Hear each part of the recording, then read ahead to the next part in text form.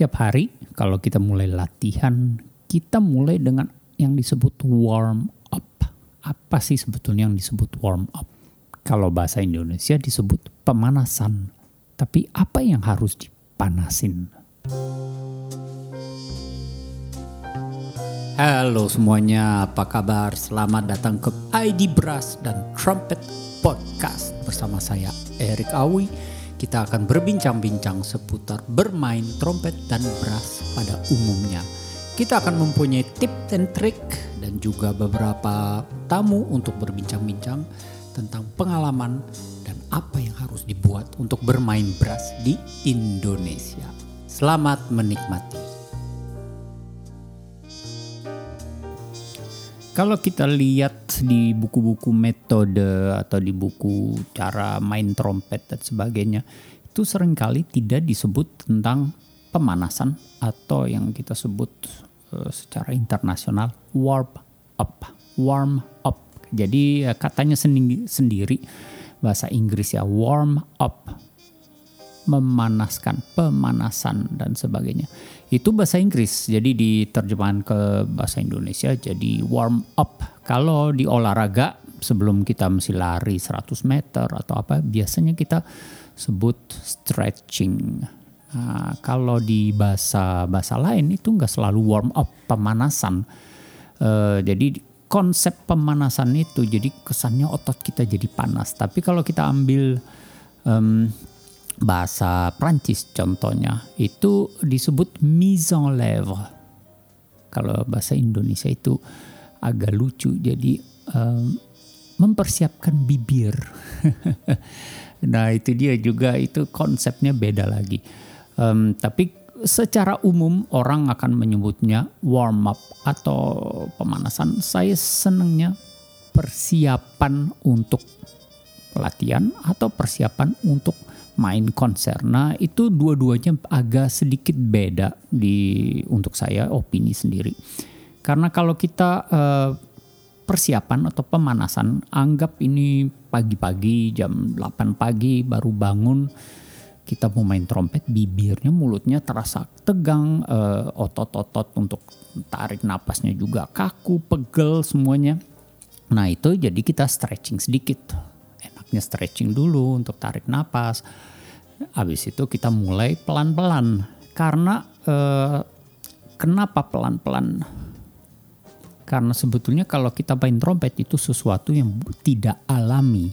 Jadi kita tidak dilahirkan untuk tempel besi yang disebut mouthpiece, di mana bibirnya harus getar dan bibirnya itu terjepit antara besi dan gigi yang di belakang, dan ada dua tangan yang tekan, yang kita sebut sering pressure. Jadi tekan, kasihan bibirnya itu disuruh getar lagi. Kita main habis itu cepet capek, terus kita bilang oh bibirnya lagi nggak enak ya. Emang nggak enak, ditekan gitu, dijepit gitu ya.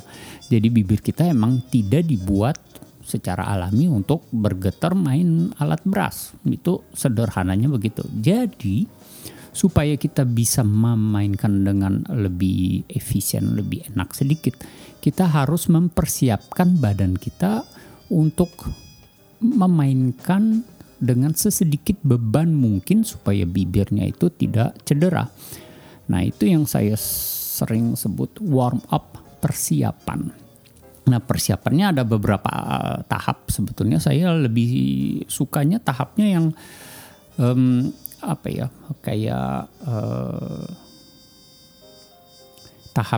tahapnya saya sukanya selalu berdasarkan pernapasan. Jadi yang pertama saya menyiapkan pernapasan dulu, karena itu adalah sumber dari tiup, dan tiup itu sumber dari vibrasi yang akan dihasilkan oleh bibir. Hasil dari semua itu akan bunyinya bagus atau kurang bagus, itu tergantung sinkronisasi dan keseimbangan antara semua kegiatan yang kita baru sebut tadi. Jadi kita mulai dengan pernapasan. Nah pernapasan kita biasanya mikir ya tiup lilin, tarik napas tiup. Ya udah kita tarik napas tiup. Nah kalau kita tiup lilin, kita nggak perlu berpikir macam-macam, kita tarik napas, pokoknya lilinnya mati aja gitu. Nah kalau kita main alat brass, dasarnya begitu, tarik napas dan tiup, tapi tidak sesederhana begitu.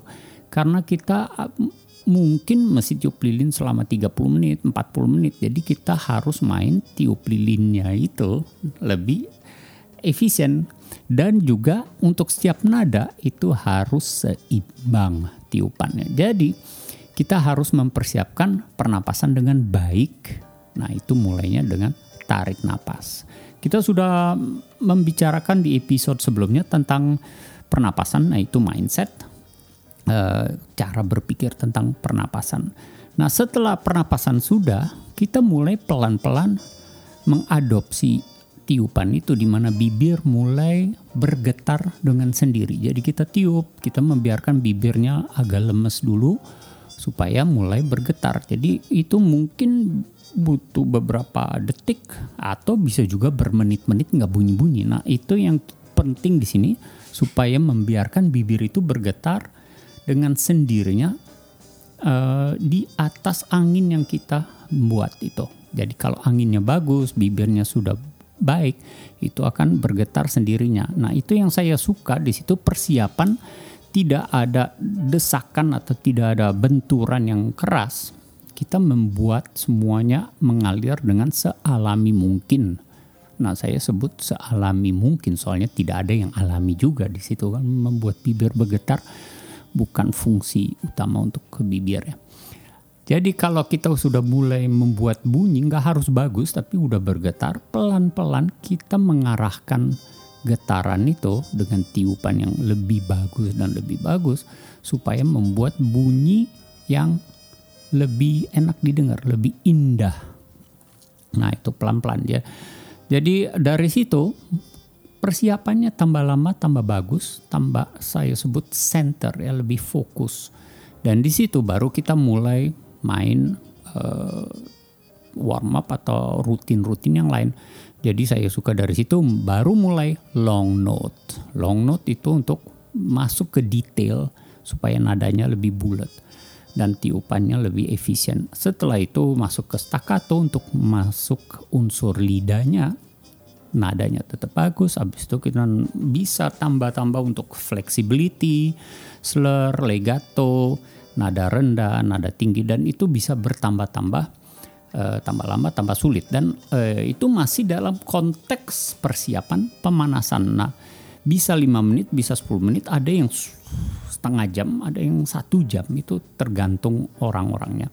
Setelah kita udah siap semuanya, rutin itu yang kita ngulangi tiap hari, baru kita latihan yang agak sulit-sulit, di mana kita memainkan lagu baru atau nada-nada yang sulit yang biasanya kita tidak bisa. Nah di situ yang kita lebih masuk ke porsi di mana kita membangun kekuatan, membangun sinkronisasi, membangun skill di mana yang biasanya kita belum bisa. Nah itu pelan-pelan, tapi kalau kita memulai setiap hari dengan prosedur atau SOP atau apa ya, langkah-langkah begitu, saya rasa kita akan bisa berkembang dan tidak cedera, dan bunyi trompet kita akan sesuai yang kita inginkan. Itu dia tentang warm up. Apa sih tentang warm up? Terima kasih, sampai jumpa di episode berikut.